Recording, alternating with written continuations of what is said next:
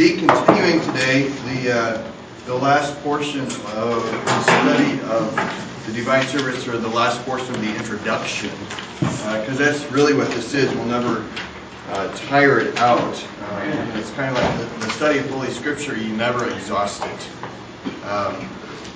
So maybe this will kind of influence my thoughts. Even if you've studied the Gospel of Matthew like 5 years ago, maybe that's something we can study again, right?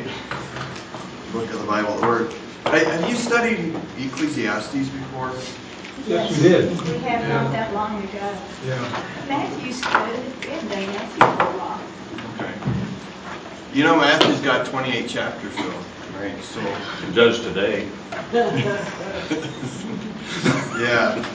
So maybe for the next year, actually starting in fall might be a possibility for that. The liturgy is inexhaustible, and the study of the Divine Service is inexhaustible too. And it's sounds like the name of maybe not oddly enough, but contemporary. It applies to us today, right? And not just as it was for Christians years ago, but the Word of God always has a place. Now, what we might struggle with is where that place is in our lives, and how we might want to apply it, and perhaps that's not the way to look at it. Because I've heard any number of people in the past say things like, well, I want the church service to apply to me, or maybe you've heard of that with reference to the sermon. The sermon just doesn't seem to apply to me. I want it to be more practical and the like. But it's not; these things are not to be determined by us, but rather the Lord. So when we, if you recall, when we looked at the book of Ezekiel, and as you've studied the prophets from the Old Testament in the past, they were sent to the people whom God sent them, whether or not the people wanted to hear them or else. Yeah. Right? So God sent Ezekiel to the people of Israel, even if they didn't listen, even if they didn't want to hear to his word or hear his word. God sent the prophet Ezekiel to them that they hear. So even from the get-go, when we speak of the divine service, when we speak of Christian worship, first and foremost, it's not about what we want to receive from God. It's what He deems to give. And what He deems to give is all the greater than what we expect. Right? He gives what? In the through the death of His Son, He gives forgiveness of sins, life, and salvation. Right? And in the divine service, these very gifts are given to us in a very tangible way. Through baptism, through the Lord's Supper, through the preaching, through absolution, and the like. And therefore, these things we do not despise. And we'll also find that hands-onness with reference to especially the last portion of the liturgy as we introduce it. Last week we looked at the Benediction, if you remember, which is Latin for bless we the Lord. And let me find this here. Okay, so we looked at a little bit at Psalm 103, also 104. We looked at Romans 12 also. And today we come to the benediction. So if you have your hymnals, I know there's some hymnals that are around. Feel free to share too. I don't know, how many, do we have like about 10 hymnals here? There should be 11 hymnals here. There should be 11, okay. And I've still got 3 new ones, so there was a couple that I thought were okay, but I think we can probably bring them back too. Okay. I'm going to have to go back and find them. Yeah, okay. So, you could also find, like in TLH, there's also, I don't know if they have the Benedictus, but they would have certainly the benediction. So there's one right here at the end of that table right there. Y'all need that? We don't. Somebody might need Who needs it? Who needs an LSB? I was thinking Sylvia I got We're one. good, you want? And my Thank you. husband's coming in a little bit, so. Okay. So Y'all got page one? 202 is where we want to turn. Say that again, please. Page 202, Divine Service Setting 3.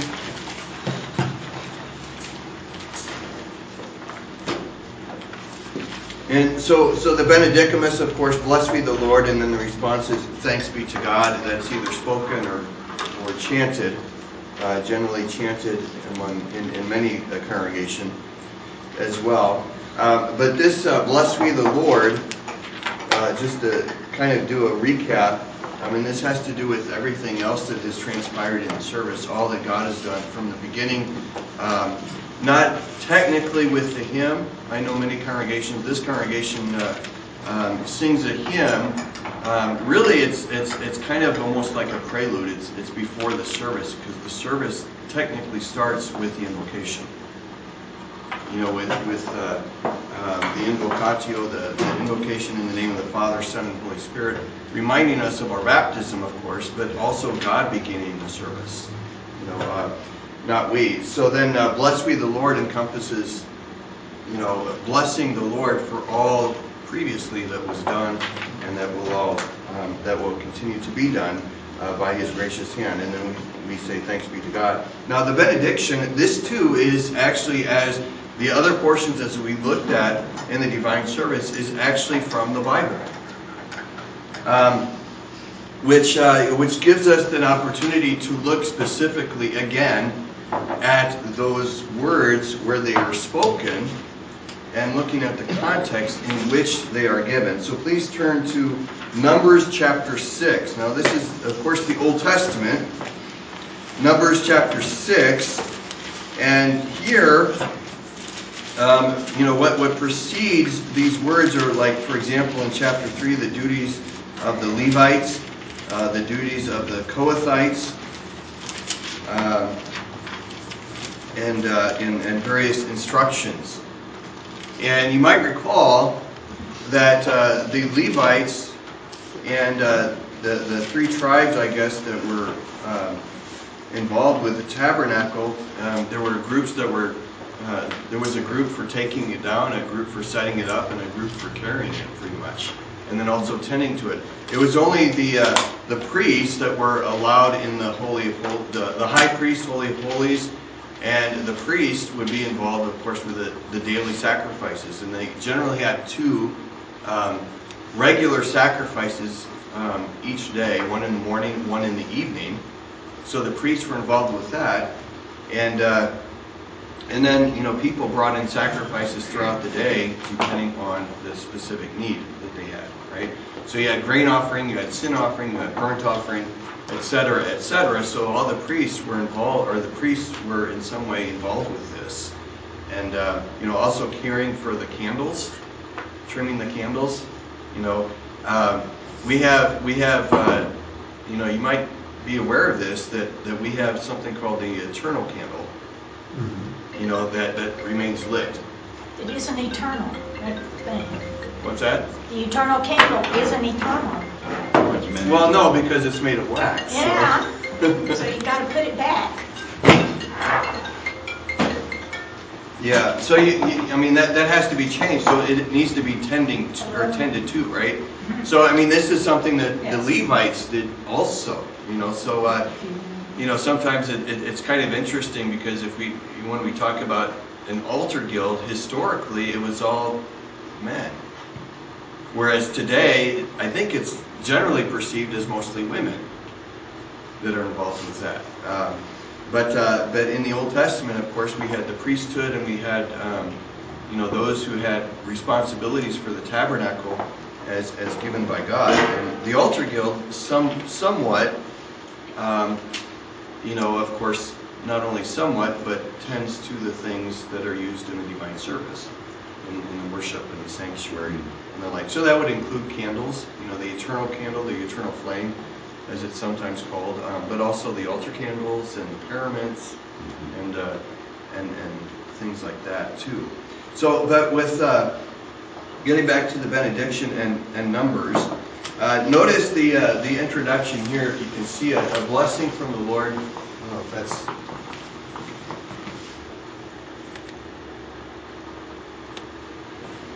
A blessing from the Lord spoken by the pastor at the conclusion of a service. The Aaronic benediction is from Numbers 6, and the Apostolic benediction is from 2 Corinthians 13. So we'll be looking at both of those, but I'd like to start with the Old Testament first. Now, the words of the benediction as we speak them, or as we adaptively speak them, are from 24 to 26, but it's important to note also the preceding and the following verses as well. And this comes right after, in chapter 6, just before verse 22, there's an entire section about the Nazirite vow as well. So, the hair shouldn't be cut, no drinking of alcohol, no fermented drink, and the like. And then we get to verse 22. Wayne Smith, could you read verse 22, and then we'll kind of go around to verse 27. And the Lord spoke to Moses, saying, Speak to Aaron and his sons, saying, This is the way you shall bless the children of Israel. Say to them, The Lord bless thee and keep thee. The Lord make his face shine upon you and be gracious to you. The Lord lift up his countenance upon you and give you peace. So they shall put my name on the sons of Israel, and I myself will bless them. All right. So a number of things here, and I think this is very helpful because oftentimes, of course, when we hear the benediction, the Lord bless you and keep you. I mean, those are profound words, but also within the context, notice how Yahweh, the Lord, says, this is how you will bless the people of Israel. And we might think of this too in the sense of the liturgy. Usually we think of liturgy in the sense of, the structure of the service as we have it today, and that's for sure. That's true. Some might have the idea that how worship was done in the Old Testament was kind of, you pick and choose, you kind of do different things. But I would suggest that it was probably very structured. One question that one had asked a while ago, a student of mine said, why do we have, the Psalms?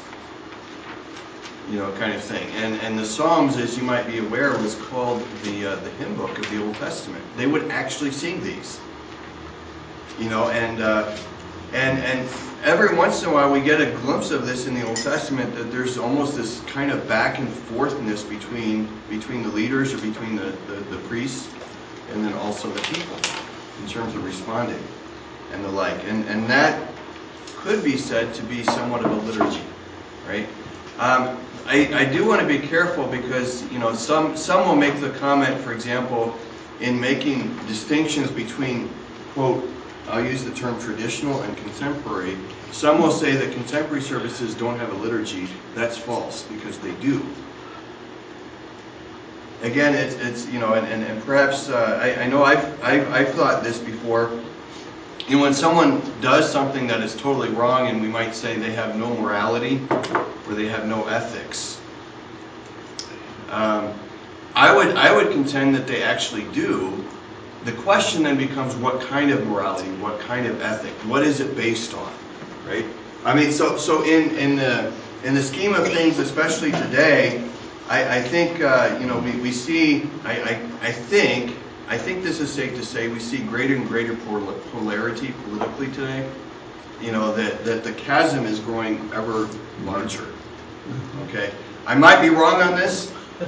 But this is kind of what I observed, that there's a growing chasm. The valley is widening and deepening. And one of the observations too is not so much that they're speaking about different things. I mean, they are, but they're coming from different foundations. So they're using they might be using the same words, but in very different ways. And I think, it's, have you ever tried talking with someone and then they were talking, you were talking, but you didn't, it's kind of like you went past each other. Yeah, we're in violent agreement. Yeah. So, and why is that? Because it's not so much because we're using different words, but we're using the words differently. and we're using that from a different background. So, I think this is extremely helpful, or it can be, especially with reference to worship, because Lutherans have a particular view of Christian worship. And it starts not with us, but with God to us. If you're speaking with someone from a non-Lutheran background, they will see it very differently. That's what they're doing. Right. So, and that's the that's the origin. That's the kind of the foundation, the starting point, is from you to God. And the same way with communion practice too. And understanding and appreciating that, because I think the Lutherans, we can safely say, generally speaking, the Lutherans and the Catholics, maybe a few others, do practice, some semblance of closed communion. But if you walk outside or if you leave more or less the liturgical kinds of services or church bodies, generally you will find, open communion openly practiced without question.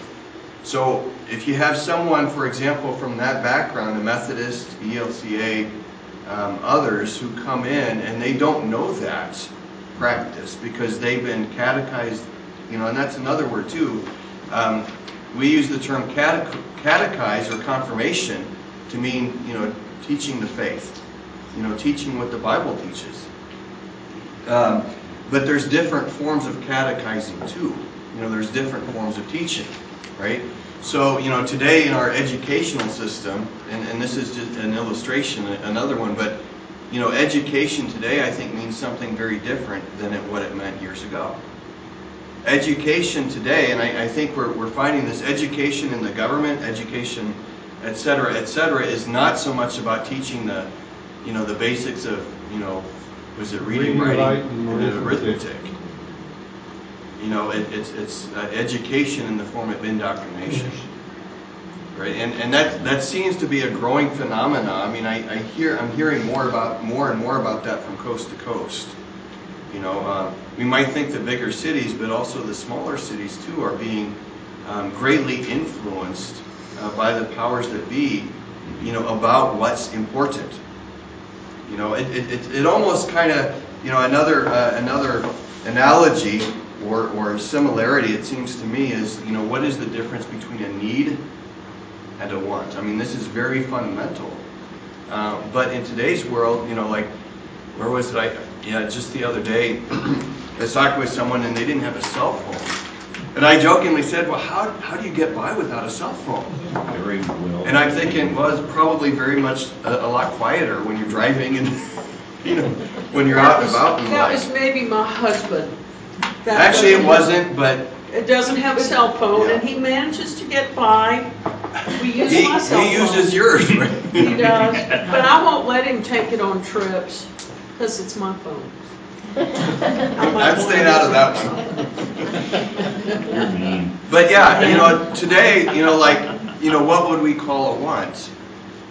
How would we distinguish that from a need? And I think, there's, what is needed, what one person determines to be a need, another person will determine to be a want. Well, but if you're talking about the cell phone, a need for a cell phone would be when you're going on a long distance trip, so that should something happen, you can communicate. A want would be just to have a cell phone. Right. Not the same. Well, and I use mine for a lot of other things. I set the timer all the time, like when I'm subbing, I'll say, setting my timer, and when it goes off, we're doing such and such. And then I can talk to my daughter overseas, and it doesn't cost anything through the cell phone. Right, The web, the internet is a wonderful tool. It can be. It can be a wonderful tool. But, even as you say that, I'm thinking, okay, what about 100 years ago when there were no cell phones? How did people get by? There were no other phones either. They wrote amazing letters. Yeah. If you look at some of the letters from back then, I mean, their writing skills were phenomenal. And the handwriting was beautiful. Their handwriting was beautiful. I can hardly read my own handwriting. Yeah, and their English was probably gooder, right? It was much gooder. But yeah, I mean, and each generation probably has like different view of need and want. But if one person is saying, well, I need, like, I don't know if you've heard this from younger people, I need this. It's like, well, no, you want that. You know, I really need this for Christmas. No, you can actually live without it because you haven't had it. In my business, when I work, I need a cell phone. Because I'll be on the road and have a blowout or something wrong with the engine, and I need a way to call and say, help, send somebody. Try and find Right. faith in the Yeah. But Yeah, and maybe there's some areas too in terms of need, like going towards want and one going towards need too. that doesn't mean that I leave it at home when I go around town on my own, because it has so much other stuff in it. Yeah, and with reference to definitions, I guess is what I'm kind of getting at, that they change over time, and it's helpful to know how one is using a term. So and one of the themes I think that I've tried to present, at least to some degree, is the fact that words have meaning. And when it comes to Christianity, when it comes to worship, again, the adjective Christian in front of worship identifies it as not pagan, not heathen, not non-Christian or unchristian, not worldly, by the way, too. And that's why I think we can see a great deal of inconsistency, between what is of the church and what is not of the church, but what is called Christian. And that's kind of broadening the scope here. But with reference to the Aaronic blessing, Aaron's blessing, in Numbers, this was to be upon specific people. Another way of saying this too is, with reference to absolution, the forgiveness of sins is not for unrepentant sinners. Right? So as we confess our sins to God, we expect that He will forgive us, not because of us, but because of and on the basis of His word, of His promise to forgive sins. Right? If we confess our sins, God, who is faithful and just, will forgive us. But if someone does not confess their sins, they should not expect forgiveness either. But sometimes it is that kind of becomes a little conflated a little bit. And in the divine service, Christian worship, we should not be surprised if someone who is not Lutheran who comes to our divine services doesn't get it right away or has challenges. And that's where, and I've seen this here, and I've seen it in other places too, and it just warms my heart.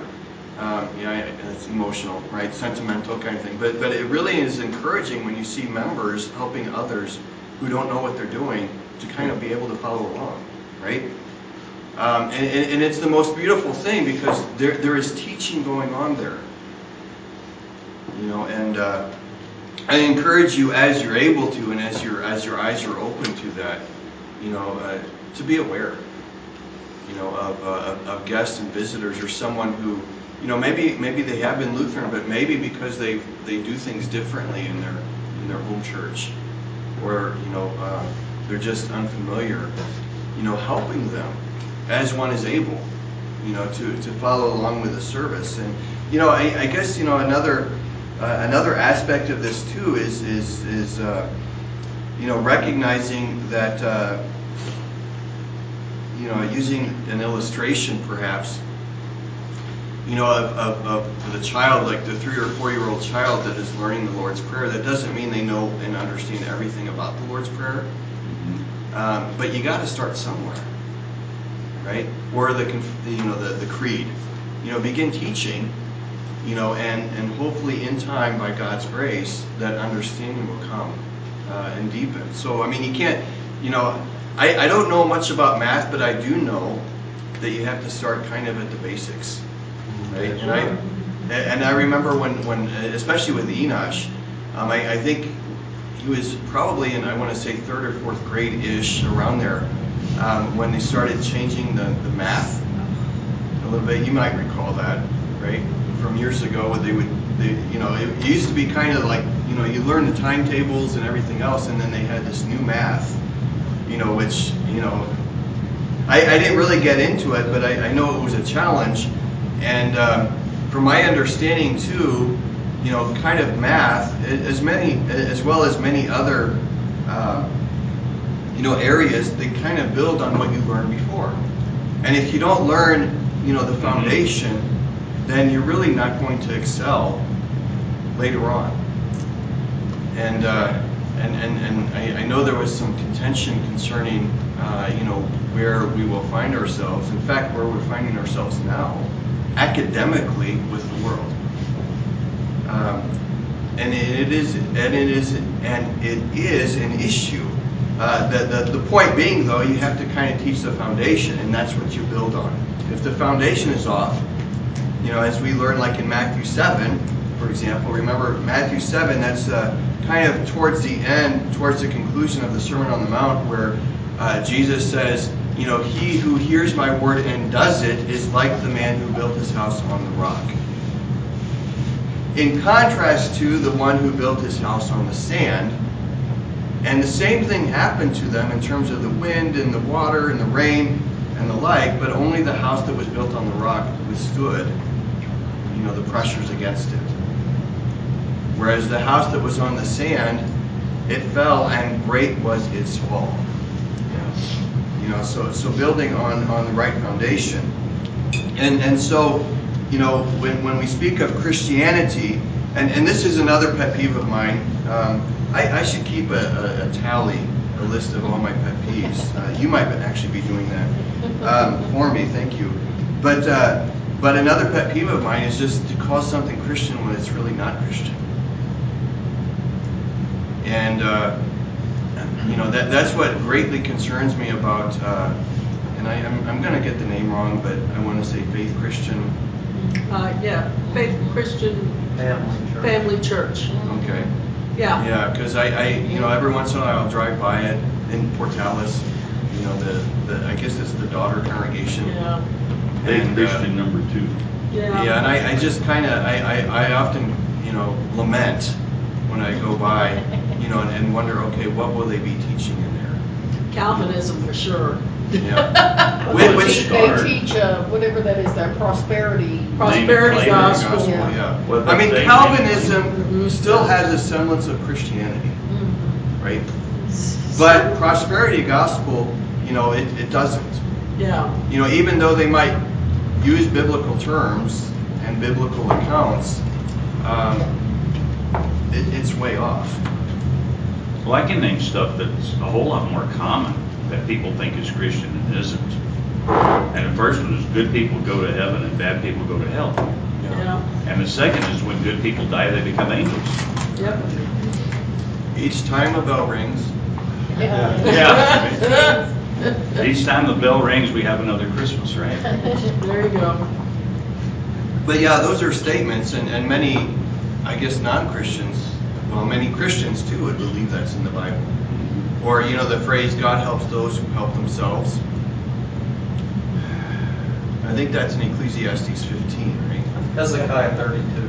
Oh, yeah. Obadiah 5, or, just...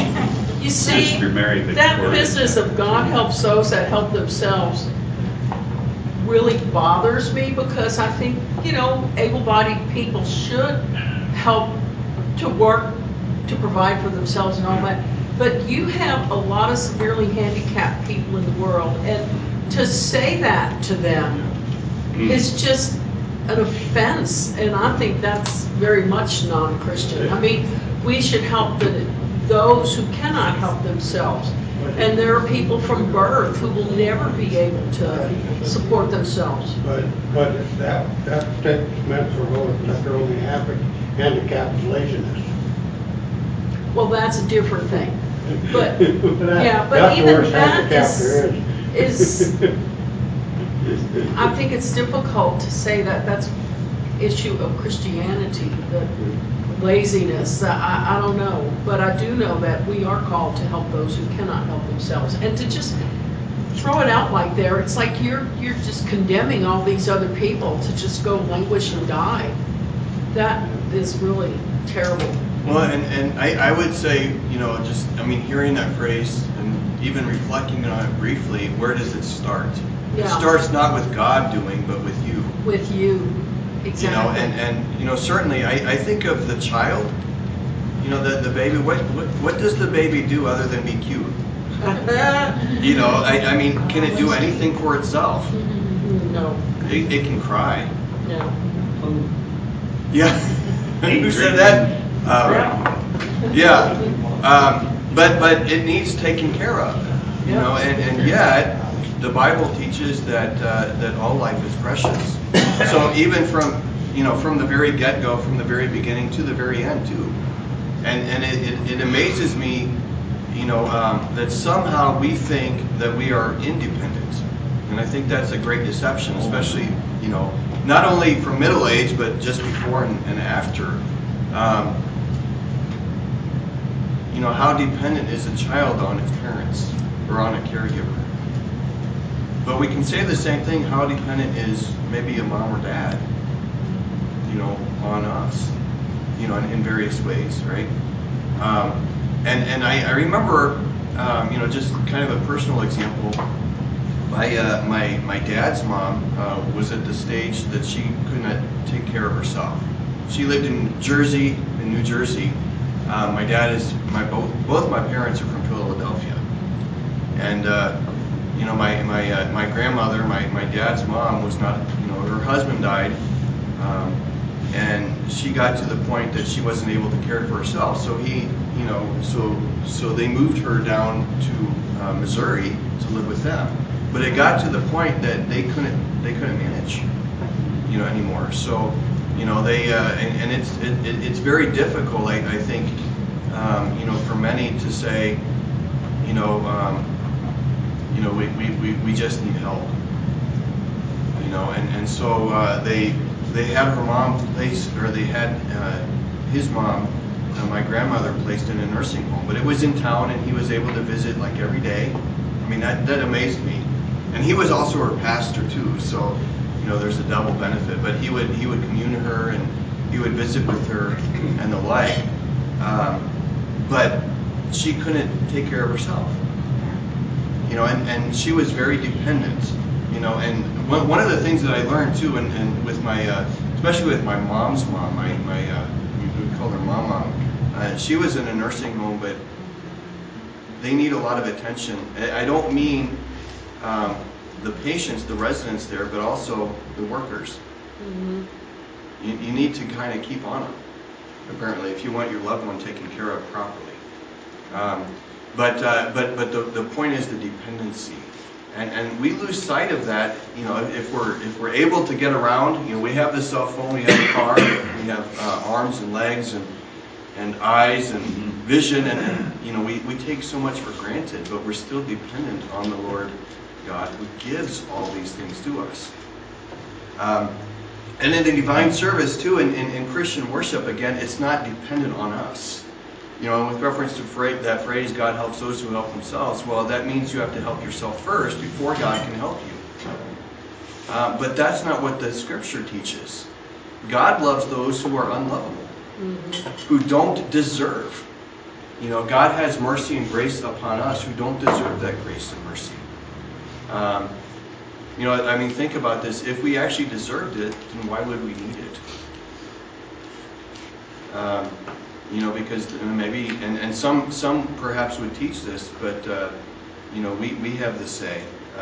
They might not come out and say that, but they will kind of show by what they do and how they live and stuff that this is the case. But again, what does the Scripture teach? With reference to the service, notice who is doing the acting here. Who is, I guess, doing the verb. In verse 22, speak to Aaron and his sons, verse 23, saying, thus you will bless, or you shall bless the people of Israel. This is God instructing Aaron and his sons to bless the people. This is how you're going to do it. But notice if I use the term chain of command, who's doing what? The priest is blessing, but who's actually doing the blessing? God through the priest, right? Sounds a lot similar to, or at least there's parallel, I think, to what the pastor speaks concerning the absolution. We have this, and I want to draw your attention to it.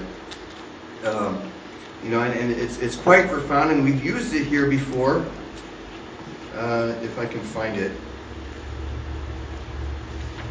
Yeah, the corporate confession and absolution, and then also the individual. Mm-hmm. So we're on page 290. Actually, 291. Mm-hmm. And I think we use this on Ash Wednesday, which is a beautiful rite, corporate confession and absolution. So on page 291 in the middle, you have the confession of sins. That's pretty much derived from Divine Service 3, the TLH, as we have it, page 15. But notice so the pastor says underneath the confession, God be merciful to you and strengthen your faith. Notice that question just beneath that, after the Amen. Do you believe that the forgiveness I speak is not my forgiveness, but God's? In other words, the pastor is forgiving, but it's not really him that's forgiving. It's God himself, right? And then notice also the word specifically here. It's kind of identified very clearly where the pastor says, in the stead and by the command of my Lord Jesus Christ. He's not there on his own merit. He's not declaring, he's not forgiving your sins based on him at all. And I just was reminded about this not too long ago, but there was actually a time in the early church where there was a great consternation about the right of a priest, to do what he did, dependent on whether or not he was a good Christian. Mm-hmm. I'm going to try to keep my place there, but it had to do with something called Donatism. What is that, right? But this was a time in the church here. There was great persecution. There was persecution in the church, and there were those clergy members and Christians that kind of gave in, that compromised, and they wanted back into the church. And then the church kind of gathered together. What are we going to do with these people? Because they were not faithful, and some of them were clergy, and there came a controversy. Thankfully, it was solved, but there was a controversy. Those who compromise the faith, if they baptize, if they commune, if they forgive sins, what they do is not valid because they compromise the faith. What the church responded, essentially by saying orthodoxically, they responded by saying it's, the office of the pastor is not dependent on the pastor. It's dependent on the word.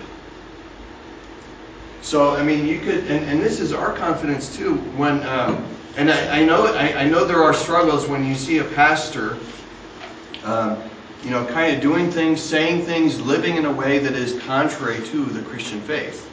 And it can cause a great deal of consternation. Is his baptism valid? Is the sacrament that he is, the distributing, is it valid?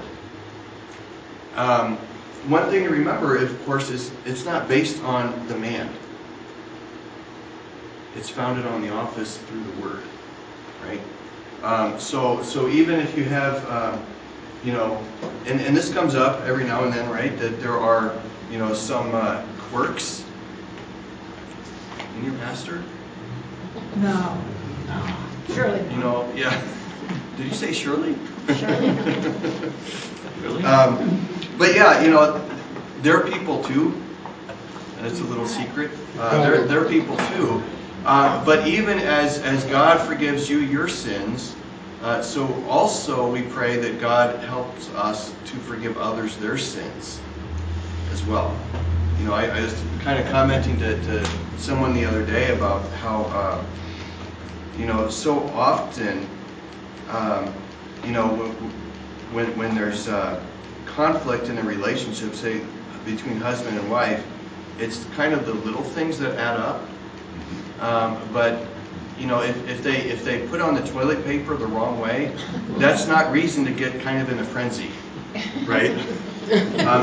But you learn, and correct me if I'm wrong, but I think over time you learn to kind of overlook the little things.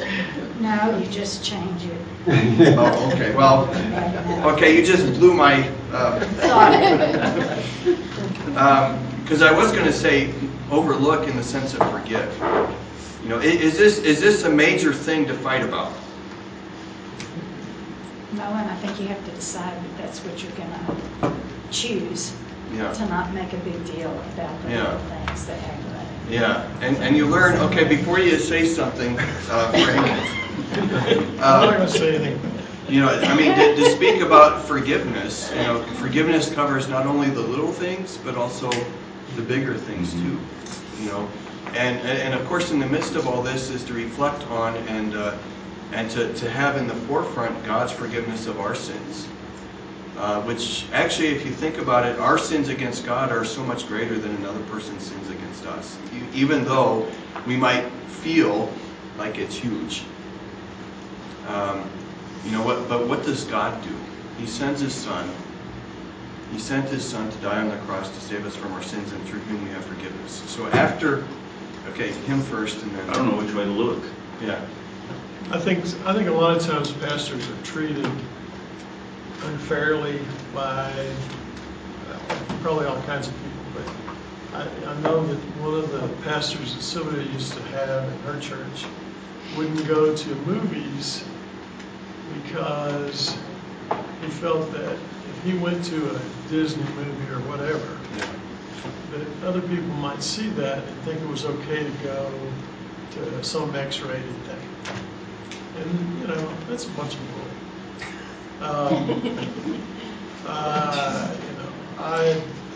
I wasn't offended, but I was surprised because I was standing in line at the grocery store and the pastor we had came up with a 6-pack of beer. That was all he was buying. And, you know, I was kind of surprised, but they're just people. It's unbelievable. They like beer too, Frank. I know. Yeah, no, I would say, you know, just in terms of response to the pastor who wouldn't go to the movie theater, I mean, that's his prerogative, you know. Now, if he started saying to his people, you should not go to the movie theater, you know, okay, that's you know, a different, you know, but each Christian is going to live differently, you know, and perhaps practice different things and so on and so forth. And we in the church, you know, have said, and this is kind of historical too, that, you know, if God has not commanded or forbidden, then there's freedom. But with that freedom, of course, you know, from Spider-Man comes responsibility. You know, the first Spider-Man movie. Yep. I don't know. Some of you might remember that, but with great, with freedom comes responsibility. But my point is, even though we are free for various things, where God has not commanded nor forbidden, top priority is love. You know, because we, you know, in our freedom, we don't want to do something that, you know, offends someone else, or injures their faith, or scandalizes them, you know, and the like. So we want to be careful. So if someone is fasting, for example, for Lent, or at any other time, okay, they do that in their Christian freedom, but the moment they say, okay, you have to do it too, for X, Y, and Z, then we have a problem. You know, and then our confessions kind of draw attention to that too. Okay, Pastor Lacey? This is kind of revisiting an earlier part of the liturgy, but I guess that's okay, and that's the words of the pastor before he pronounces absolution. Mm-hmm. And in our liturgy it says, I by virtue of my office, as a called and ordained servant. Yeah. It's not by virtue of me being such a really neat guy. Yeah. It's by virtue of the office. Yeah. But also he does say, I forgive you. You know, in the stead and by the command. In the stead and by the command. Those are very powerful, important words. Every phrase in that statement. But it's kind of like you ask yourself when Nathan went to David and confronted him with his sins, that Nathan said, you will not die. And he pronounced absolution. Doesn't Nathan also forgive the king? On a personal level, that this sin that God has removed from you through the words of absolution, I'm not going to hold it over you either. I'm going to still be your pastor. Yeah. And so there is a kind of it is instead and by the command as an ambassador for Christ to pronounce the words of absolution, but it's also, I think, on a personal level where the pastor's saying, I forgive you. I love you. I forgive you in Christ. We're all one in Christ. And I don't think we should lose that. But, the I has a place in there too. I forgive you. Yeah, that's cool. The sin of David did not exclude Nathan from his responsibilities of office towards David. No, that was his call. That's what he Right. had to do. Well, yeah. So even then, of course, it's not dependent, on either person. No. And actually, this is 2 Samuel chapter 12. Nathan specifically says, after David said, I have sinned against the Lord, Nathan said to David, the Lord also has put away your sin, you shall not die. Yeah. But he continued to minister, right, to him. And that's a continual thing now. And we see that, perhaps with others too. I think even with Paul, with Paul and Peter, that account too. Because Peter was not being consistent with the gospel. I mean, the pastor can't look down his nose at a person after they make a private confession. So they're like, whoa, you did that?